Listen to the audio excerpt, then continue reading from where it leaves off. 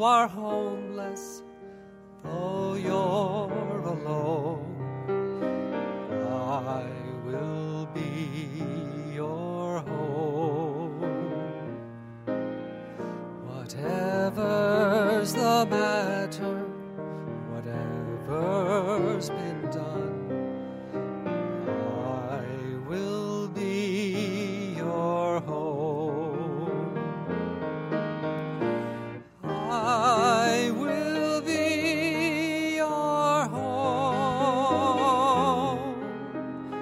I will be your home. In this fearful fallen place, I will be your home.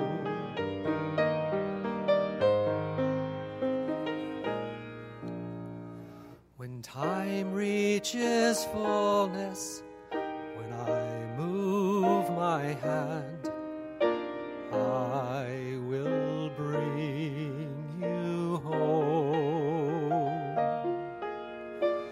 Home to your own place in a beautiful land. I will bring you home.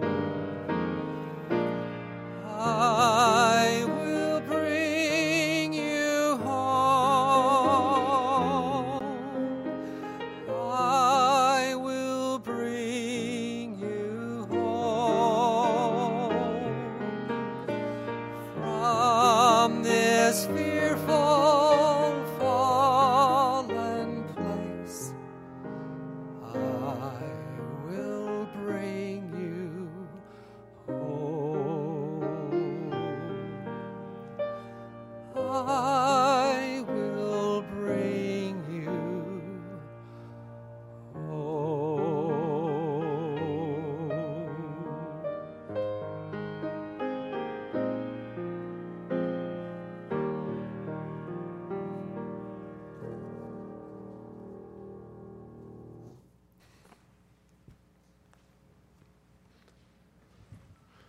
Good morning. Ooh, that was a serious good morning.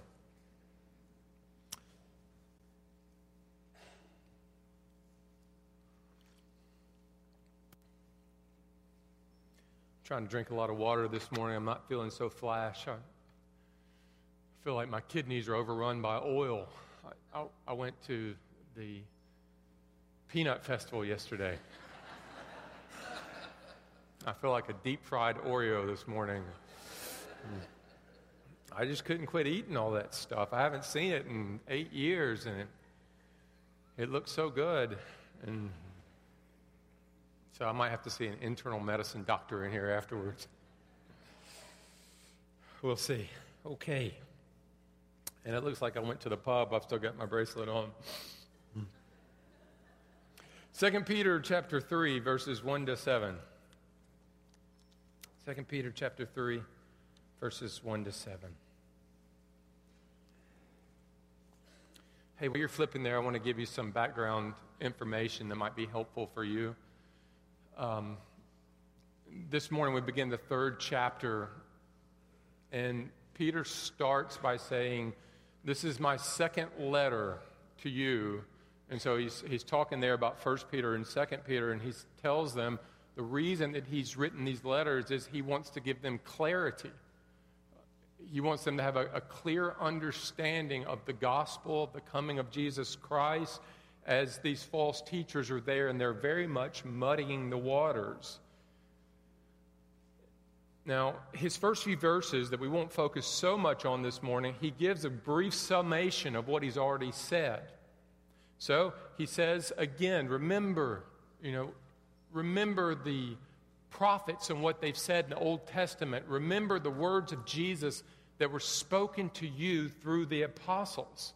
And know that there will be false teachers and false prophets in the church. So again, it's the same stuff that he said. And know that their lives, look at their lives. They're living in a sensual fashion. So he's kind of given a summation there in those first couple of verses of everything he said in chapter 1 and chapter 2. But then he turns, and for the first time, he begins to actually address some of the false teaching head on. And what we see is they were teaching that Christ is not coming again, and that God is not a God that intervenes in the world. And they're pointing to creation history and all the way back and saying, look, God is not a God that intervenes. This Jesus is not coming again. And Peter's simple reply is to point them to the Scriptures and then to point them forward. So to point them back and to point them forward. And the truth of the fact that God is a God that intervenes, and his greatest intervention has been in the person and the work of Jesus Christ in the world and in your life, if you know him. So this is where we are this morning. So let's just read 2 Peter chapter 3, verses 1 to 7. This is now the second letter that I am writing to you, beloved. In both of them I am stirring up your sincere mind by way of reminder, that you should remember the predictions of the holy prophets and the commandment of the Lord and Savior through your apostles. Knowing this, first of all, that scoffers will come in the last days with scoffing, following their own sinful desires.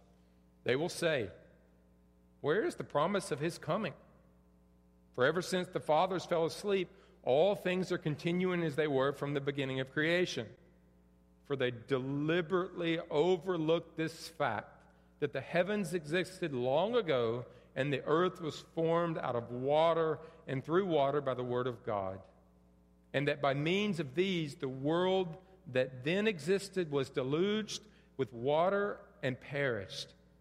But by the same word, the heavens and the earth that now exist are stored up for fire, being kept until the day of judgment and destruction of the ungodly.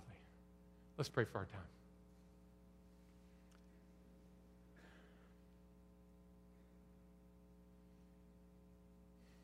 Heavenly Father, we praise you that you are an intervener. You are not the God of the deist. You're not the God of Benjamin Franklin, and you're not the God of Jefferson, Lord. You're a God that intervenes in the world. And we thank you in a very personal way you intervene by taking on flesh, Lord, becoming one who dwells as a man and remaining, Lord, like that, our Savior for all eternity, God. And so we praise you, Lord, that you didn't leave your creation to rot in sin and face your judgment, but you redeemed it with a jealous heart for your own glory, to show your grace and your mercy, and for us, your people, to know you. And so this morning, I pray that when we leave here, everybody here that knows Jesus personally, Lord, we would leave with a fresh desire to worship and sing your praises as the God who intervenes and has personally intervened in our life, in the direction of our life, by calling us to yourself, by your Spirit. And we pray that, and we ask that you continue that powerful work in our midst now. In Jesus' name, amen. The world can be changed. We know it can be changed because it changed in the fall, the Scripture says. And it will change again in a radical, dramatic fashion when Jesus comes again. But this only happens through God's gracious intervention. And Jesus taught on this extensively.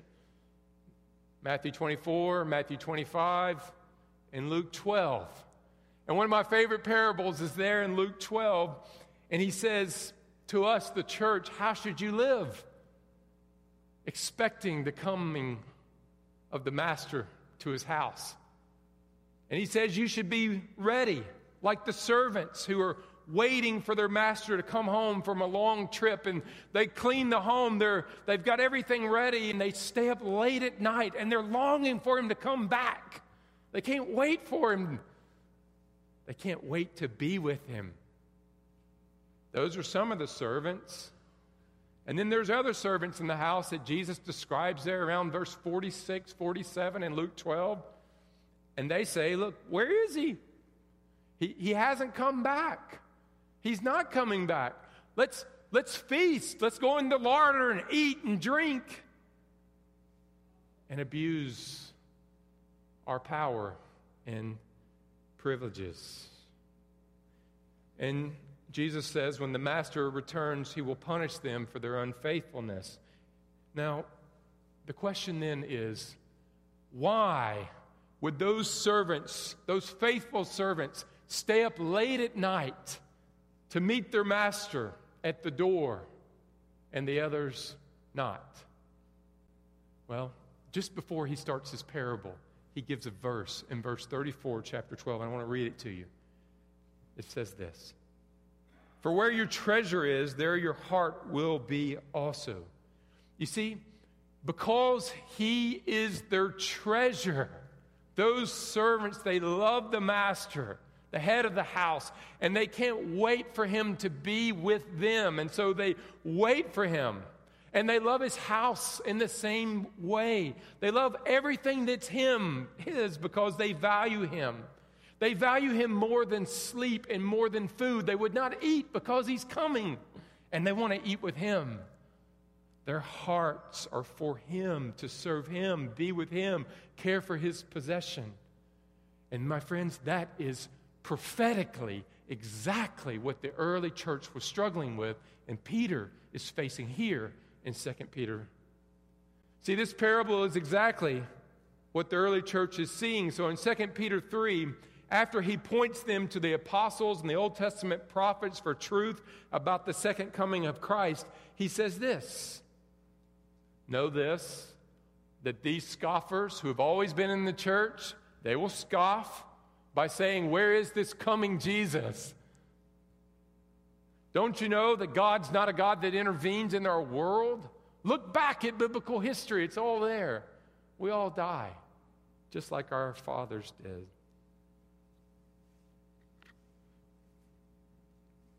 Well, Jesus says in Luke 12, this is a treasure problem in the early church. If the church is like a household of servants waiting on the master to return, the reason some are eagerly longing for him to come is because their hearts treasure him. And the reason some don't is because their hearts treasure themselves the most.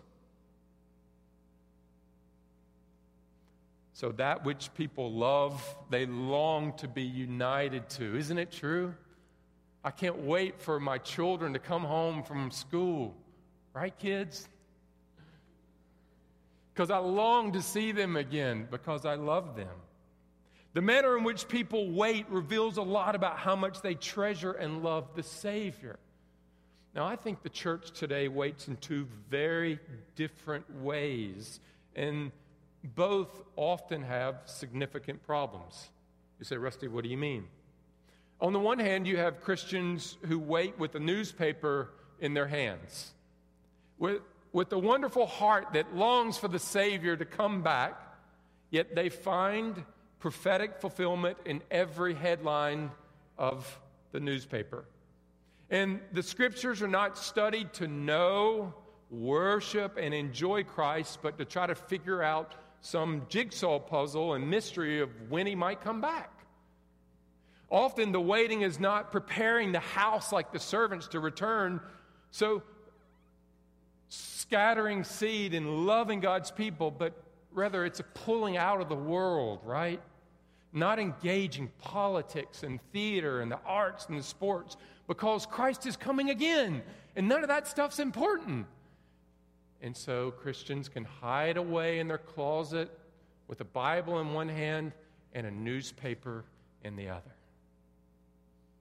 But there's another way that the church struggles with end times, and I think we go to the other side, and this is probably more prevalent in our Presbyterian circles. And that is with almost no thought or expectation of Christ returning. The motto here is what Paul says in 1 Corinthians 14, "Let us eat and drink, for tomorrow we die." So that all the blessings of living in the Master's house are really enjoyed, but there's never any thought or expectation that Jesus is coming again, and I should be diligently preparing my own heart and my family's heart for that. So we need to ask, do I know that God intervenes in this world? And his final intervention is coming when his Son will come again.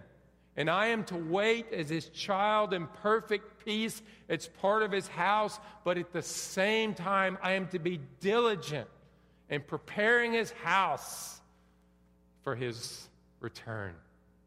So here's the main idea today. Jesus is God's intervention in his creation. Jesus, from the beginning to the end, is God's intervention into his creation.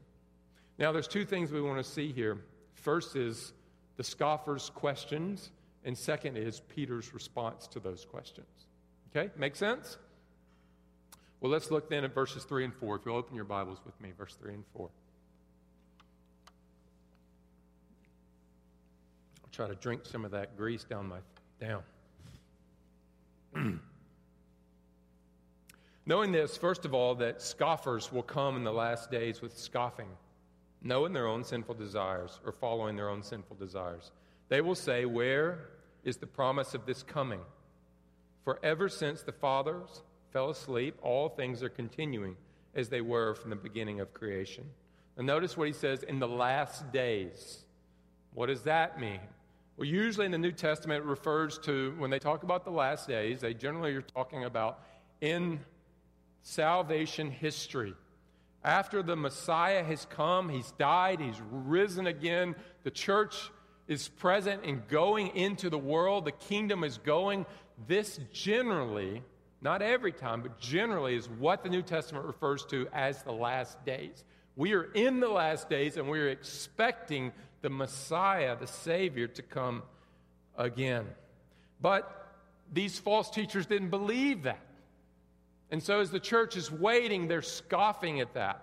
And notice the two things that they scoff at. Look in your Bibles there with me at verse 4.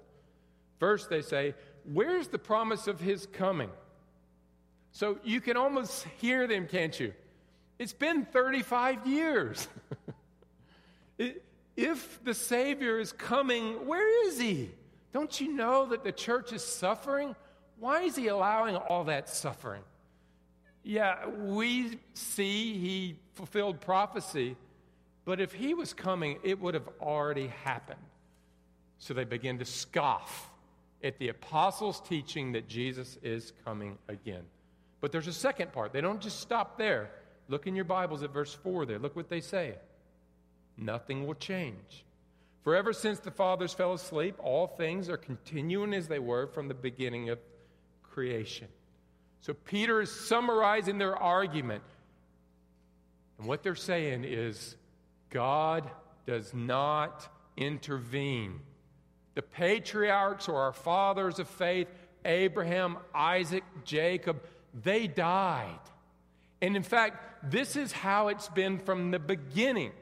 And we choose to believe nature, that they all died, just like it's always been. And you're telling us this Jesus is going to come and death is going to stop? No. It's not. You're wrong. So the short of it is, the gospel doesn't change that much for them. If it was true that Christ would have already been here. And therefore, since he's not coming again, there's no judgment and I have nothing to worry about. I can live a sensual life.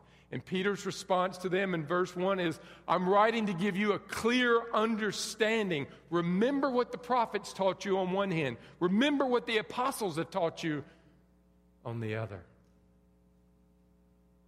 Now, what is lost when we lose the hope that Christ will finally and fully intervene in our world?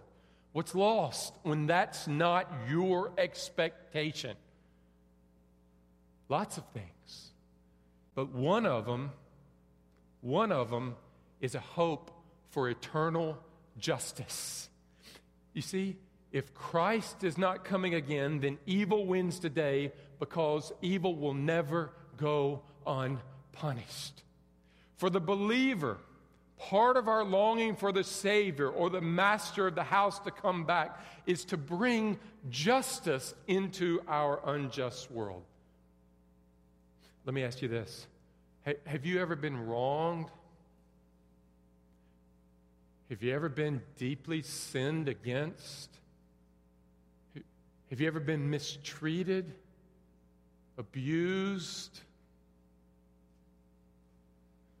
When we are wronged, we have three major options. You can either forgive and know that Christ is coming again. You can get bitter in your own heart and allow it to settle in so that what comes out of you is constant bitterness. Or you can take revenge. And I think what you often see is either bitterness or a combination of both, bitterly taking revenge. In Shakespeare's play, The Merchant of Venice, most of you, or many of you might know it. If you remember, the main character is a man named Antonio. And Antonio has lost a lot of money. And so he's very much down on his luck, and he's trying to figure out how he can get a loan. Well, there's a Jewish man named Shylock.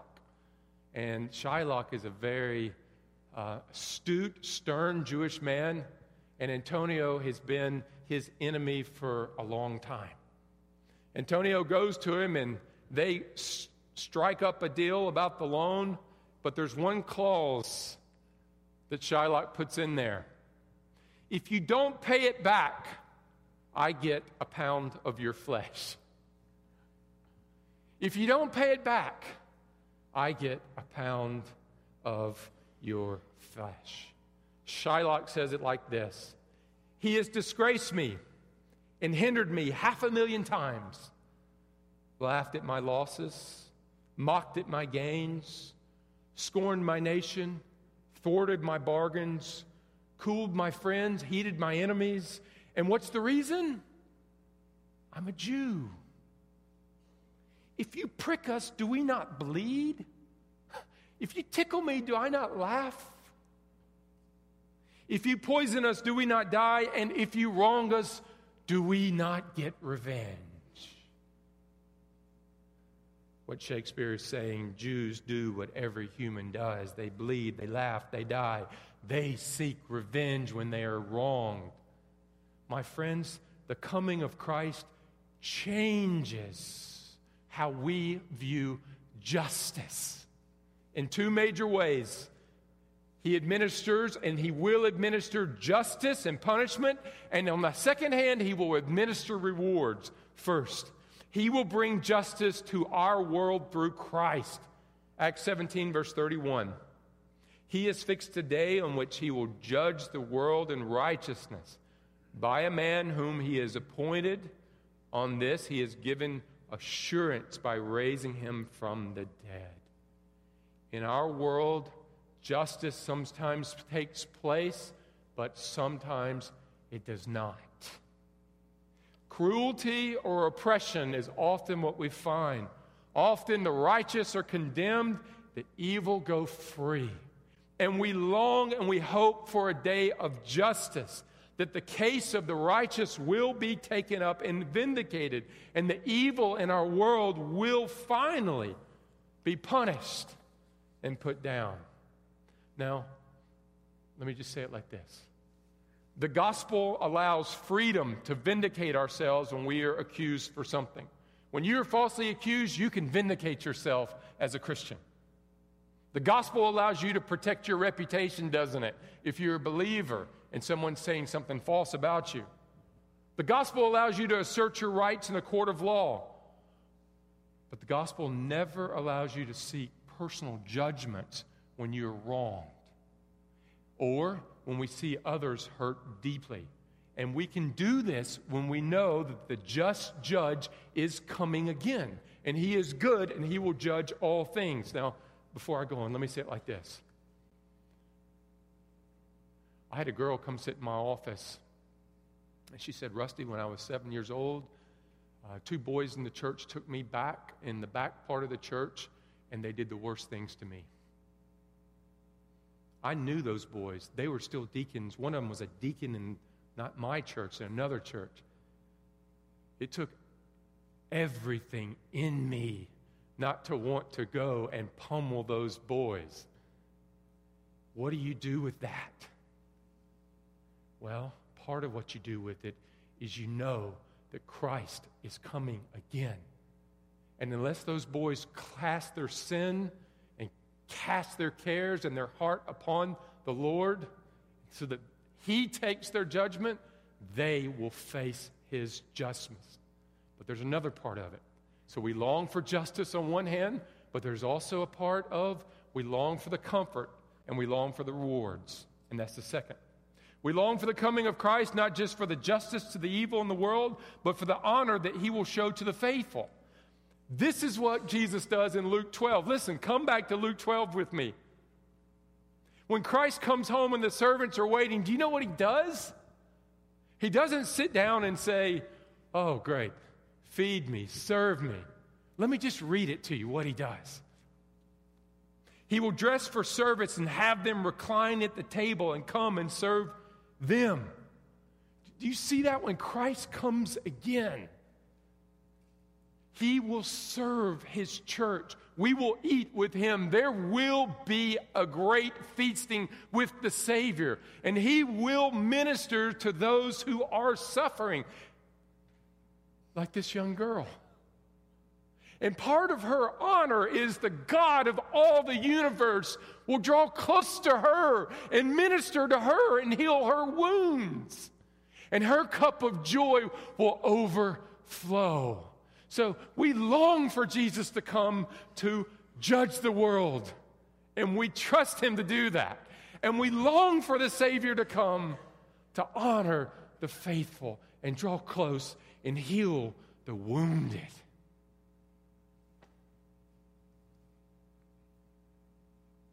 Now let's go to the second thing. Peter then answers their questions in three different ways. Point two, look at verse 5 with me in your Bibles.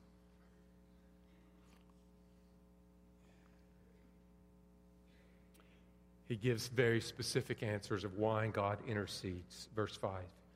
For they deliberately overtook this fact that the heavens existed long ago, and the earth was formed out of water and through water by the word of God. Notice those words. They deliberately forgot. So when they told the story, they left out the parts where God intervenes in biblical history. Notice what it says. The earth was formed out of water and by water by the word. He's referring to Genesis 1:2. I'll read that. The earth was formed, was without form and void. Darkness was over the face of the deep. The Spirit was hovering over the face of the water. God formed the world through water, and His Word simply states the truth that in the beginning, the world was a watery chaos, unformed and undeveloped. His point is creation implies intervention. From the beginning, God has been active. He brought life out of a watery chaos. He intervenes. Now, he goes even further. Verse 6, he talks about the flood. And that by means of these, the world that then existed was deluged with water and perished. His second argument for a God that intervenes is the flood. He stays with the theme of water. Because of sin, God brought a giant flood as a judgment upon man. And he's saying you can't argue that the world is marked by regularity. God is not intervening when He used water in His Word to bring order in the beginning and destruction in the days of Moses. Now look what he says, and we'll close with this. Verse 7, His final and full intercession. But by the same word, the heavens and earth that now exists are stored up for fire, being kept until the day of judgment and destruction of the ungodly. That's a mouthful, isn't it? We're going to take that in parts. We're going to talk next week about the new heavens and the new earth and cleansing with fire and what all that means. But we're going to say a few words here about this judgment, about the judgment to come. Peter's argument is we are living in the last days before Christ comes, and our world is being kept by his word, and there will be a judgment of all things. So God intervenes far more than we know. By his word, he keeps the heavens and the earth. They will be recreated when he comes again. So everything in the universe is managed by Christ. Every star, every atom, every fish of the sea. Hebrews 1:3. He is the radiance of the glory of God and the exact imprint of his nature. He upholds the universe by the word of his power. So what we see here is the works of Jesus Christ. God created the world through him. He upholds everything through him. And he will judge all things through him. Now let's stop right here. I get a lot of pushback when we talk about judgment. And in New Zealand, I would also hear again and again, God is unfair if he judges man. So let's start with this. Maybe that's what you're thinking. By right, what right does God have to judge me? Listen, by right of being the creator, God can govern all things he makes. He governs and upholds all of his creatures, including man. But because we are made in his image, we have a moral compass, which means we are subject to another type of government, his moral government of us. He gives us his laws, which are written on everybody's heart, and he's written them on stone when he gave us the Ten Commandments as well. And by its very nature, the law has been given to us, and therefore it dictates that there must be rewards and punishment. This is the final judgment of all things. And one of the ways the Father honors the Son is he commits all judgment into his hands. So, the one who was judged by man and found guilty will be the judge of all things. John 5:22. The Father judges no one but commits all judgment into his hands. C.S. Lewis says, Jesus is the chapter by which the whole plot turns. Last few words. The total work of Christ is nothing less than to create, govern, redeem his entire creation from the effects of sin through justice, judgment, and fire to come. For the glory of God and the joy of his people, he intervenes. There was a little boy named Tom, and he worked tirelessly in his dad's wood shop. And he made this boat. And it was an amazing boat. It was so intricate. Even the little weights would roll up and down. The mast would roll up and down. He worked for probably 3 years on it. And it was the day that he was going to sail it. He waited for the perfect day. He took it back to the creek in his house, and there was a little pond there, and then it went down into a swift river. He got his kite string, he tied it onto the back of the boat, and he got on the ground and he pushed it off. And he let out more line, more line, more line. And then it got caught in the current. And the boat, being swift, took off downstream. And Tom was trying to chase it downstream with his line, and his line got broken, it snapped. And there goes this boat. And the little boy just ran full speed after his boat through the bushes, seeing it go farther and farther and farther away. It got dark. He lost his boat. Disheartened, he comes home. He tells his parents. The next day, he's walking home from school, or we'll say a few days later, he's walking home from school. Got his head down. He looks in the window of a storefront. And you know what he sees? No, a top hat that he wanted to buy. No, he sees his boat. Right there it is. He runs into the store and he says to the man, "That's my boat. My initials are carved right in the side of it." And the man says, "Well, if you want it, it's my boat now, and it'll cost you $10. Tom dropped everything. Home he went, got his piggy bank, got his sister's piggy bank, got his little brother's piggy bank, emptied him on his bed, filled his pocket, came back, $10 on the table. And he got his boat, and he hugged his boat. And he says this, "You are twice mine. I will not give you up again. I made you, I lost you, and now I have redeemed you. I have bought you back, and I will never let you go." Now, my friends, through Jesus, the Father has intervened. Through Christ becoming a man as a substitute, we were all lost in sin, and he has redeemed us back from our guilt. The Father has redeemed us to be his and to live in his house until he comes again. He created you, then he bought you back when we fell far from him. And God's intervener will come again. And we look for him and we long for him to come and intervene in our world with justice for the sin and evil and wickedness in our world, and for reward and blessing for the faithfulness of his people. Lord, I just praise you. I thank you that you are an intervener. I thank you, God, that when we look back at biblical history, it's not a story of you being a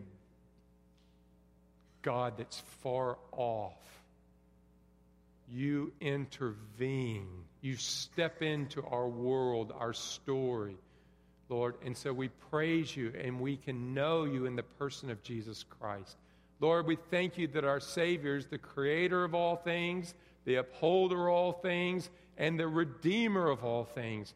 And for each believer that's here today, he has personally intervened in our life, called us to himself by name, filled us full of his Holy Spirit, the greatest intervention. And now we long for him to come back, Lord.